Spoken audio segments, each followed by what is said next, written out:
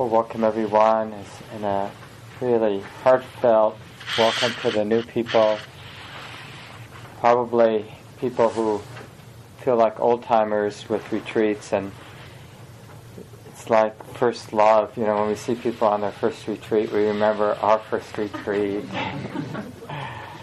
and how wonderful and traumatic and deep and terrible and beautiful it was. So it's really great to have the old-timers and the new-timers on retreat. And now that we've been here, who knows how many times, but maybe close to 30 times we've done these retreats at Holy Spirit, quite a few times now. It really is a bit of a spiritual home for us, a homecoming to be here. So it's good to let that in as much as we can. And if it is your first retreat, or if it is really challenging for you to be here, even if you're an old-timer at any point, we have a particular structure, and that noble silence that Jen talked about, that's part of it. But another piece of the structure is compassion, and that we're all in this together. So don't be shy about getting the support you need, talking to me, connecting with Jen, connecting with any of the staff, the kitchen staff, or Jen or myself, to get what you need, or just to feel like there's another human being, because the other retreatants, they're going to be sort of in their own practice space. So we can't really rely on them to be our friend or to sort of demonstrate humanity as we'd expect a normal person to do. But the staff, we can do that. And we've been there, and so we know what it's like and how the different places our mind can be on retreat. So don't feel like you're isolated, even though most of the other retreatants will be in their retreat space and won't be able to show up for you as a friend in the way that would happen at a different place.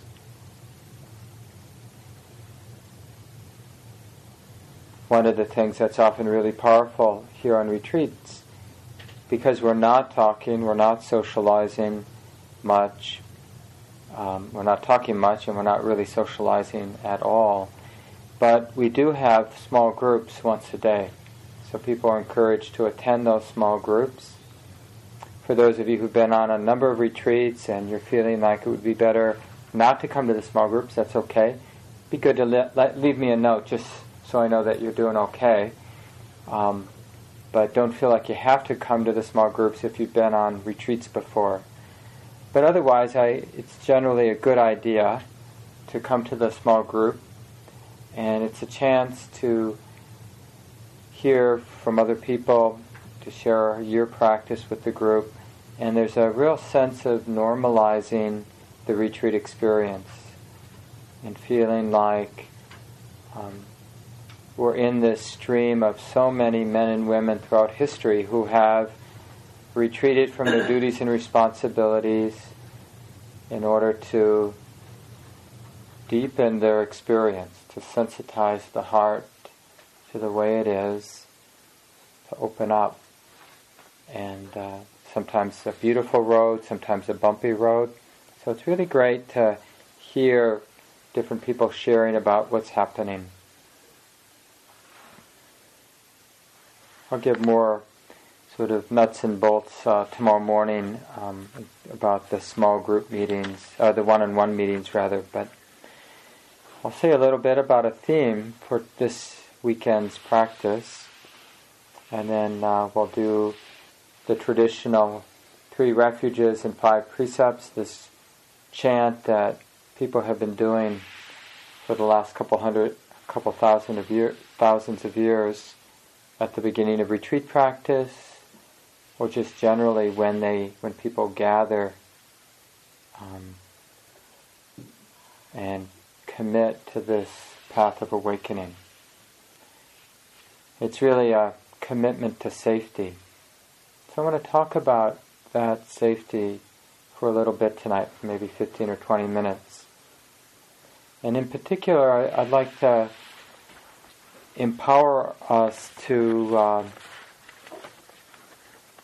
inspire us, inspire myself, inspire everybody about this possibility of happiness, and really grounding our time here, and beyond that, grounding our life in this very appropriate desire to be happy.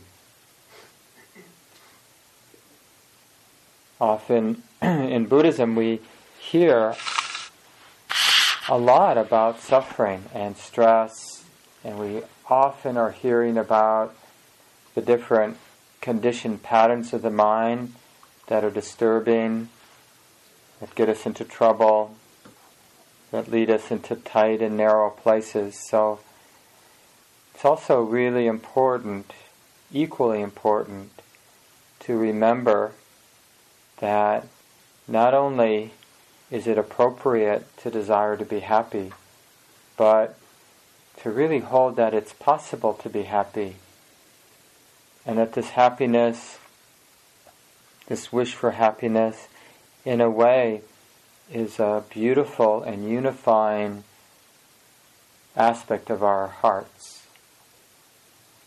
Not just for human beings. I think this is what we recognize when we see other creatures even.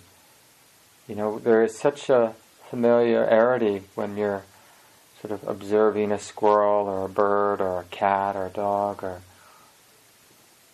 another human being. And I think a lot of that is we recognize in each other this thing we share, which is, may I be happy, may I be safe. We're recognizing the tenuousness of our lives, and that this wish to be happy is actually a beautiful thing. Now, I know it can get neurotic, but it gets neurotic not, the wish to be happy isn't itself neurotic. What gets neurotic is when we get frightened or we get greedy. So it's more about the means to becoming happy that causes problems, not the actual desire to be happy.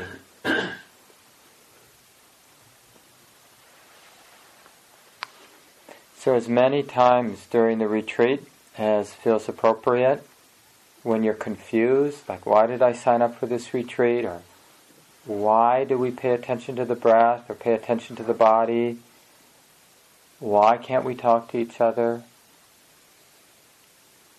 just start all over by coming back to the present moment, this body, this mind, and recognizing this very real, authentic truth in the heart. I care about this life. I'm interested in being happy. Not theoretically happy, not happy later. I'm interested in being happy now. The possibility of being happy, being free now. It's such a grounding force to connect with. And I don't know if we always realize it, but we're connecting to some deep intuition that it's possible. We can't feel that wish to be happy unless somehow, on some level at least, the heart is able to recognize that that's a reasonable, that's a reasonable desire to be free, to be at ease, to be happy, to feel whole, complete, released. It's not, sometimes when we have idealistic notions, or we can kind of sense like how what a stretch it is. I mean, that's actually a nice phrase we have. Oh, well, that's a stretch. But we actually energetically feel it, like, because it's not grounded in what's true here and now. So I think just to come back to that, we're intuiting that it's here and now, that it's available here and now. One of my favorite, and I think one of the better introductions, manual of the spiritual life, was written by Jack Kornfield a number of years ago now. A Path with Heart. Seems to hold up pretty well. Now I think I think I saw that it was written, or at least the introduction was written in 92. This is his first chapter, which he titles, Did I Love Well? Even the most exalted states and the most exceptional spiritual accomplishments are unimportant if we cannot be happy in the most basic and ordinary ways. If we cannot touch one another and the life we have been given with our hearts. In undertaking a spiritual life, what matters is simple. We must make certain that our path is connected with our heart. It's a word we use a lot. So I'll just remind us that connected with our heart isn't meant to be, again, it isn't meant to be something theoretical.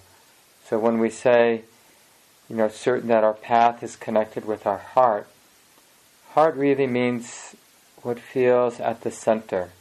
So this moment is at the center. Where we feel at times released and where we feel at times bound up, that's the heart. We must make certain that our path is connected with our heart. Many other visions are offered to us in the modern spiritual marketplace. Great spiritual traditions offer stories of enlightenment, bliss, knowledge, divine ecstasy, and the highest possibilities of the human spirit. Out of the broad range of teachings available to us in the West, often we are first attracted to these glamorous and most extraordinary aspects.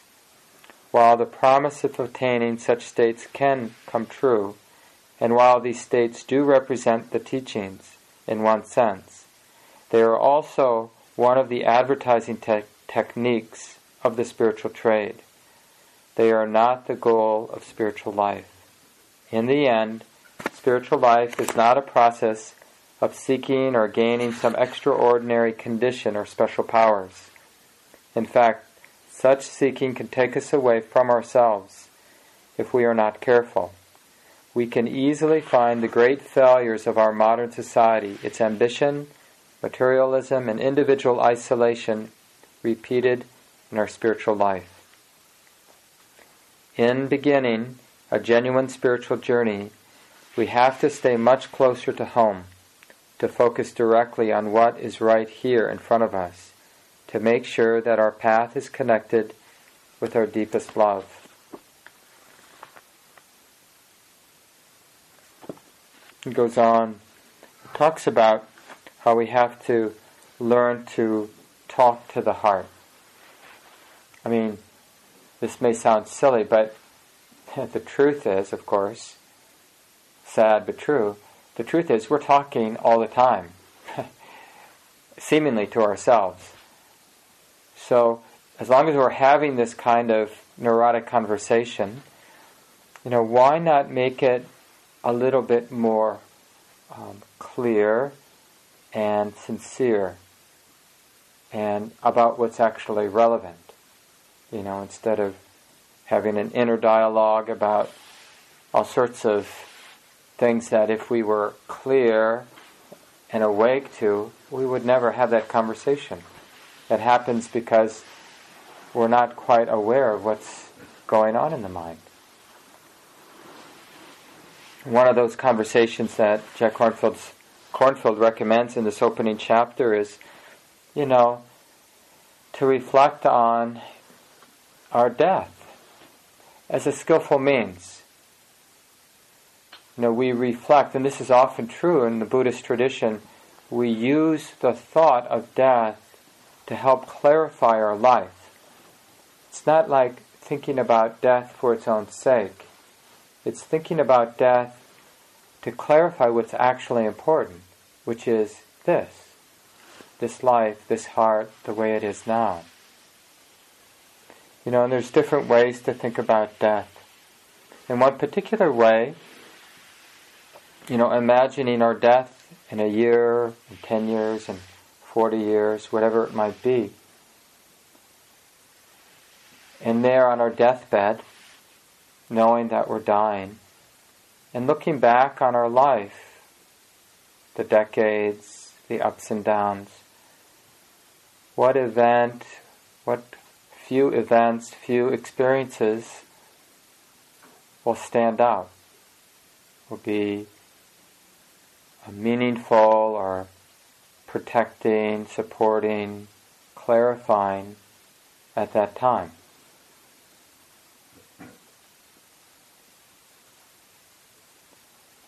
You see how this could be useful in better understanding how to live?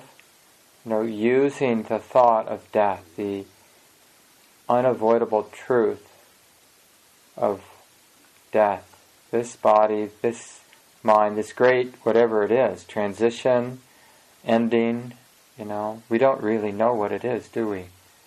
But we do know it's going to happen, and we do know that we don't know when it's going to happen. And so what will be meaningful?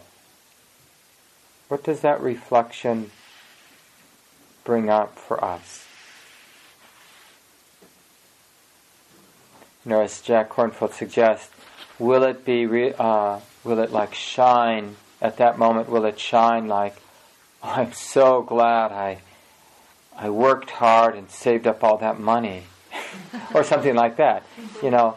Probably that's not what's going to be shining in the mind at that time. So just holding that reflection for a few moments.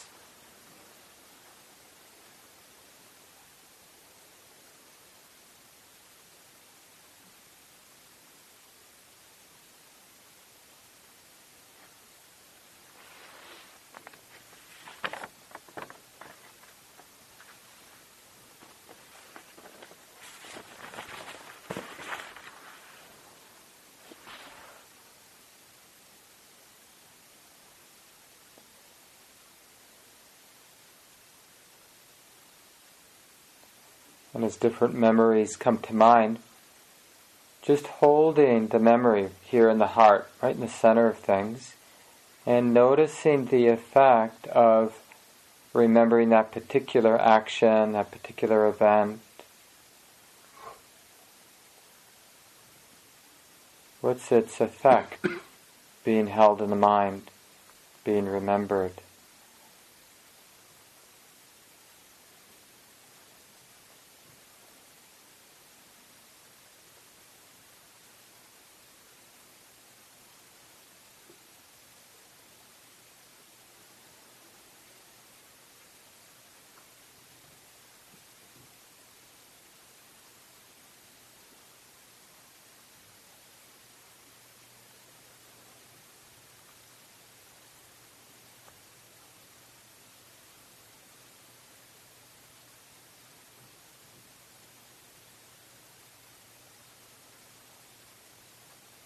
Just give a few examples of what came to mind now and then earlier when I was reflecting on this evening or late afternoon. And I remember one particular time leaving my uncle's farm or ranch in Montana, where same place my dad grew up, same farm or ranch where my dad grew up.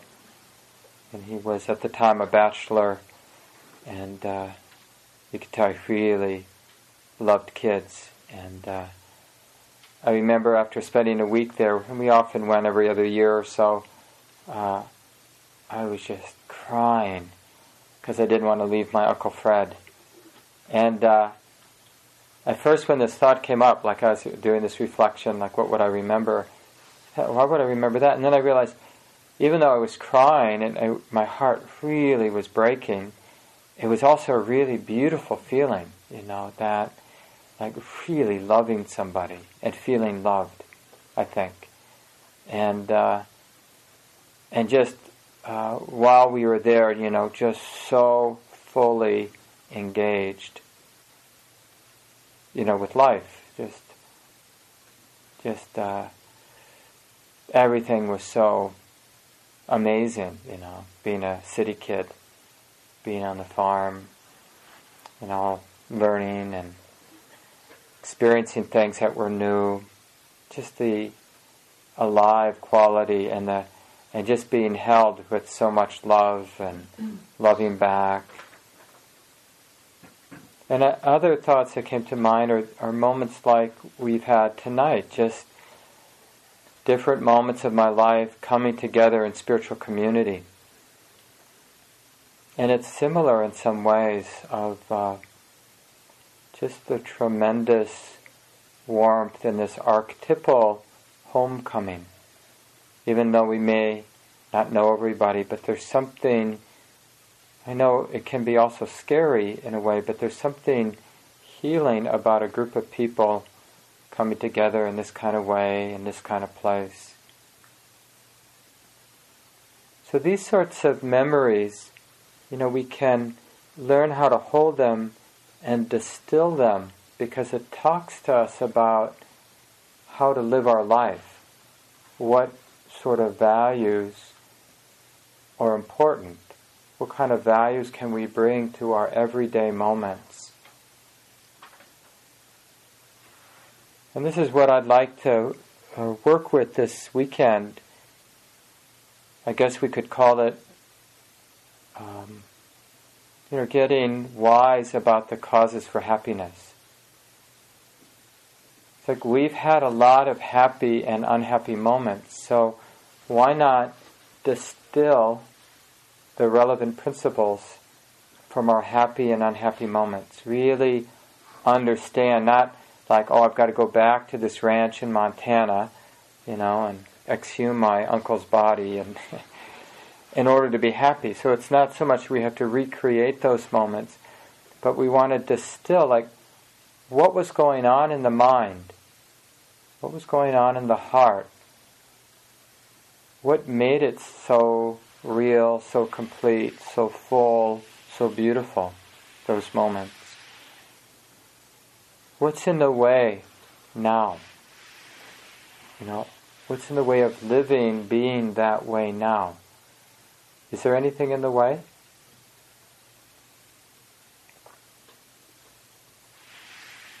Near the end of this chapter, maybe I'll read a little bit more. Jack Kornfield does some distillation of his own in terms of the kind of questions that can guide us. Questions that might come out of the reflection that we've been doing about on our deathbed, what moments from our past might arise and really support us and protect us in that great transition time. This is what Jack Kornfield says.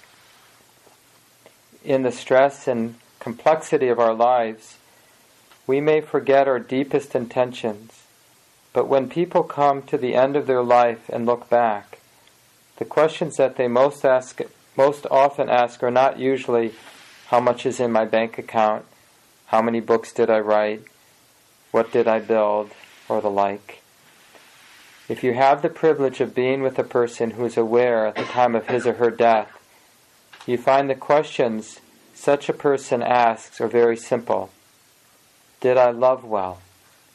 Did I live fully? Did I learn to let go? I'll just repeat those.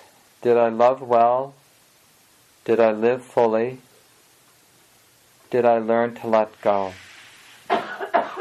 And one thing to notice, as I've noticed, it's like how easy it is to misinterpret this distillation where we're kind of getting clearer about some important questions, maybe some important values, isn't it amazing how easy it is to immediately start judging ourselves, or me start judging myself?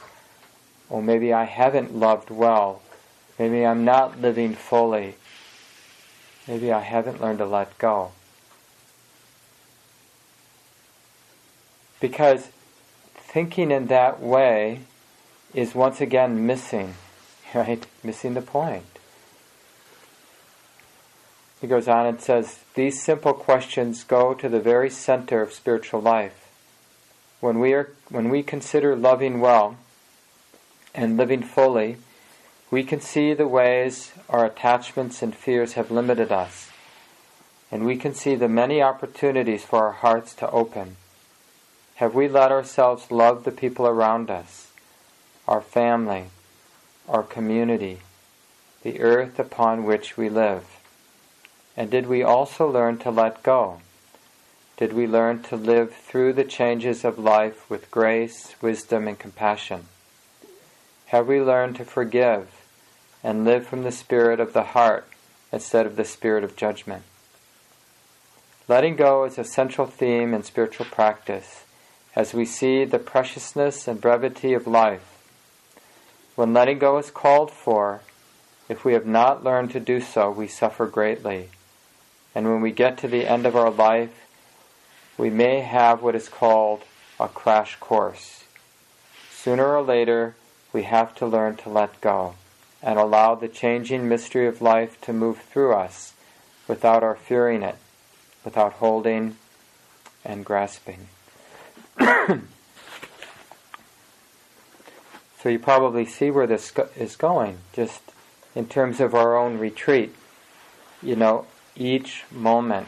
So we can go back, like I mentioned earlier, we can go back to that question, or not that question rather, but that archetypal feeling, I guess we'd say, I care about this life. And then bring up our own distillation, or we can connect our own reflection with what Jack Kornfield has said. Instead of, did I love well, we can ask the question right now, how might I love well now? What might that look like? Loving well, what might that look like now? Eating my lunch, or being cold, sitting in a meditation hall, feeling alone.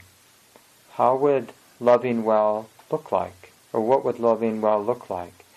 What would living fully look like, being on retreat? That wholeheartedness. What would learning to let go look like on retreat? Or being here, or in this moment? So you see, it's not just about bringing the attention back to the breath, or back to the legs.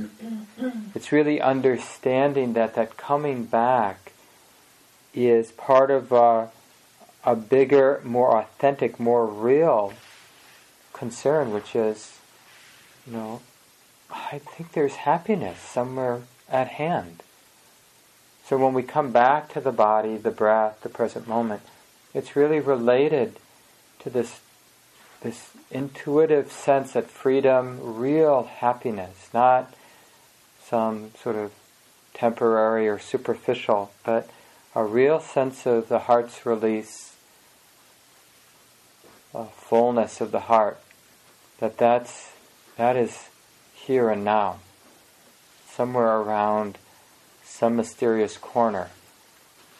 We're just waiting to be opened up, waiting to be discovered.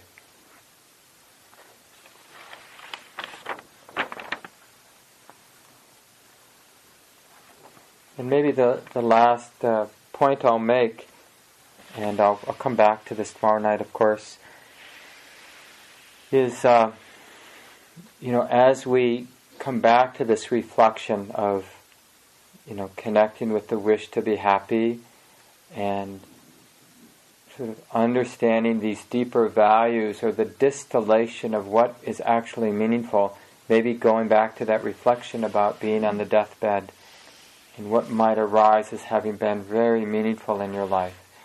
And maybe being surprised by how simple it is. The moment may not be the big moment of when you fell in love, or when your child was born, or it might be something really simple. Just a feeling of being whole, a feeling of belonging, a feeling of not being neurotic. No fear, no greed, a simple contentment. How many of us can remember moments of childhood, where you were just sitting in the sandbox, really content? When I was preparing this before dinner tonight in my room here, I was just feeling so much contentment. It was just so nice to know that we have these 3-4 days, just to be together. And, please don't turn the schedule, the retreat schedule, or the sort of format. It would be so terribly ironic to turn the schedule and the form of the retreat into some problem. Because it's precisely designed not to be a problem. So that we don't have any excuses keeping us from this deeper reflection. Is happiness available? Do I want to be happy? Yes. Is it available? Not to have a quick answer, but use that question to open up the moment. Where is it? Where is happiness? Where is release? What's in the way?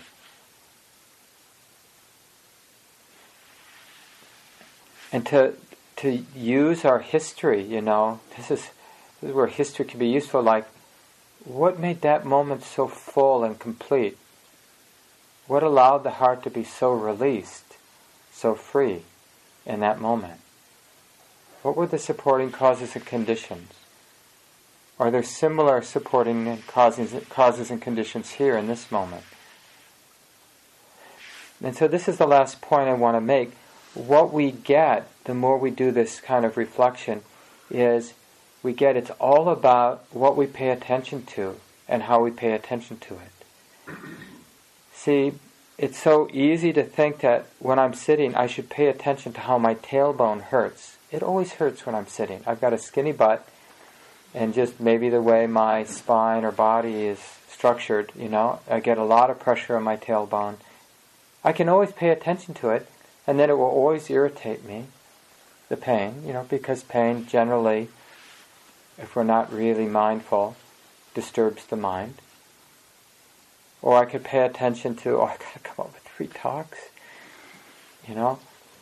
So we can always pay attention to things that disturb the mind, whatever it might be. That person seems so much more still than me. So we can always, as we sort of start to value happiness and the possibility of happiness now, then the way we, in a sense, operationalize it is we remember it's all about how we're paying attention and what we're paying attention to. What arises for us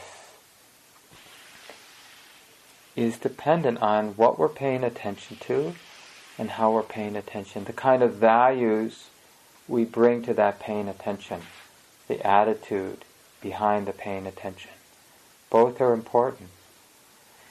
So that could get very interesting over the next 3.5 days. Just to notice what you're paying attention to and why your mind keeps going there and what other options are there. We could walk outside and we could notice that it's cold, and then we could notice our thoughts about winter coming and having to shovel and whatever else. Or we could notice the moon and what a mystery that is. Or we could notice, the silence or the sounds of,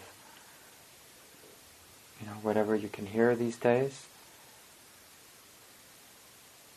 So notice where your mind goes and notice with what attitude.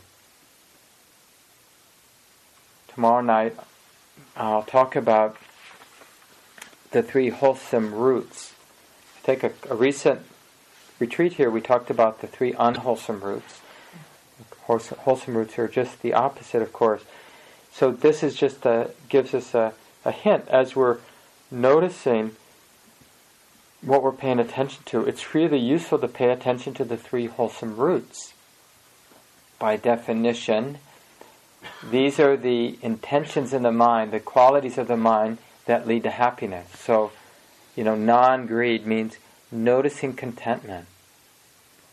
So we could be noticing what we don't like about this room, or we could be noticing what's good about this moment, here, together. We could be noticing and identified with our impatience, with any roughness, any fear, or we could be noticing and kind of orienting around gentleness and patience and kindness. And the third of the wholesome roots is non-delusion, so just an authenticity, a simple clarity or directness, a commitment to honesty and truthfulness. These things make us happy. Like being truthful makes us happy. Being content and generous makes us happy.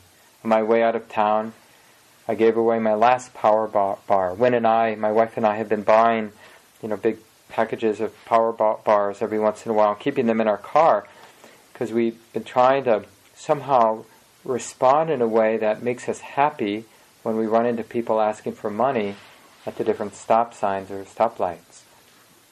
And this seems to be working for me. It really makes me happy to be able to reach into my glove compartment and hand somebody something that I think is good for them and that they might actually like, and not have to sort of have all these complicated thoughts about whether this person's going to buy alcohol or use drugs, and what am I doing by giving them money, or feeling stingy, or being averse to the confusion of not knowing what's right. And now, you hand it. It allows me to have this sort of moment of connection, however simple it is, and I feel good. Just a simple example.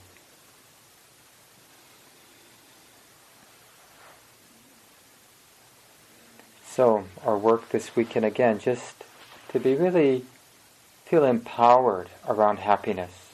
Feel empowered that we actually wish to be happy. Feel empowered that we intuit, to whatever degree, that it's within our reach. It's not like we're screwed. We've missed our opportunity. But the causes for happiness are present. Because we've been surprised by happiness before. We can, through recalling, realize that happiness isn't about the particular conditions, or it's not about the particular conditions we think it's about often. And maybe at the end of the retreat we'll feel a little bit more empowered, have a little bit more faith in this being independent, in the sense of getting the lay of the land of the spiritual life. It's about desiring happiness and having enough wisdom, enough clarity to look for it here and now. To have enough faith that it's available to actually look for it here and now. See what's in the way.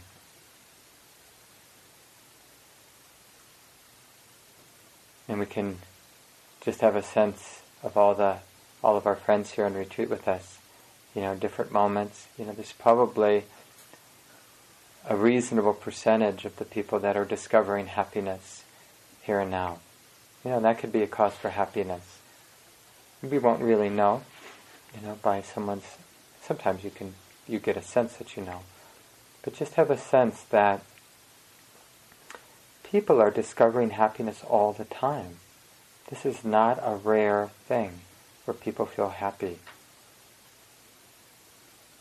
But it doesn't fit our idea of life, So we tend not to highlight the happiness because,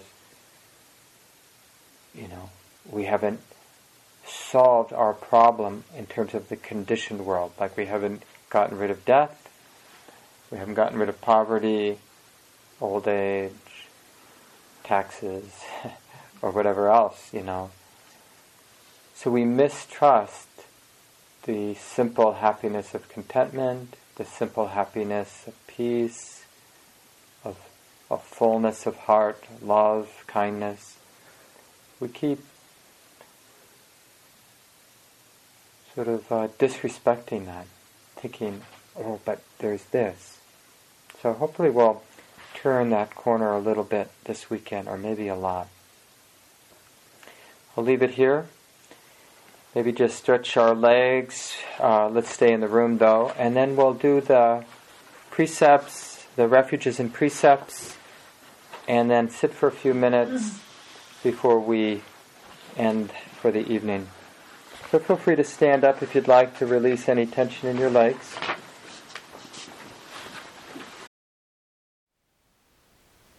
Thank you for listening. To learn how you can support the teachers and Dharma Seed, please visit dharmaseed.org/donate.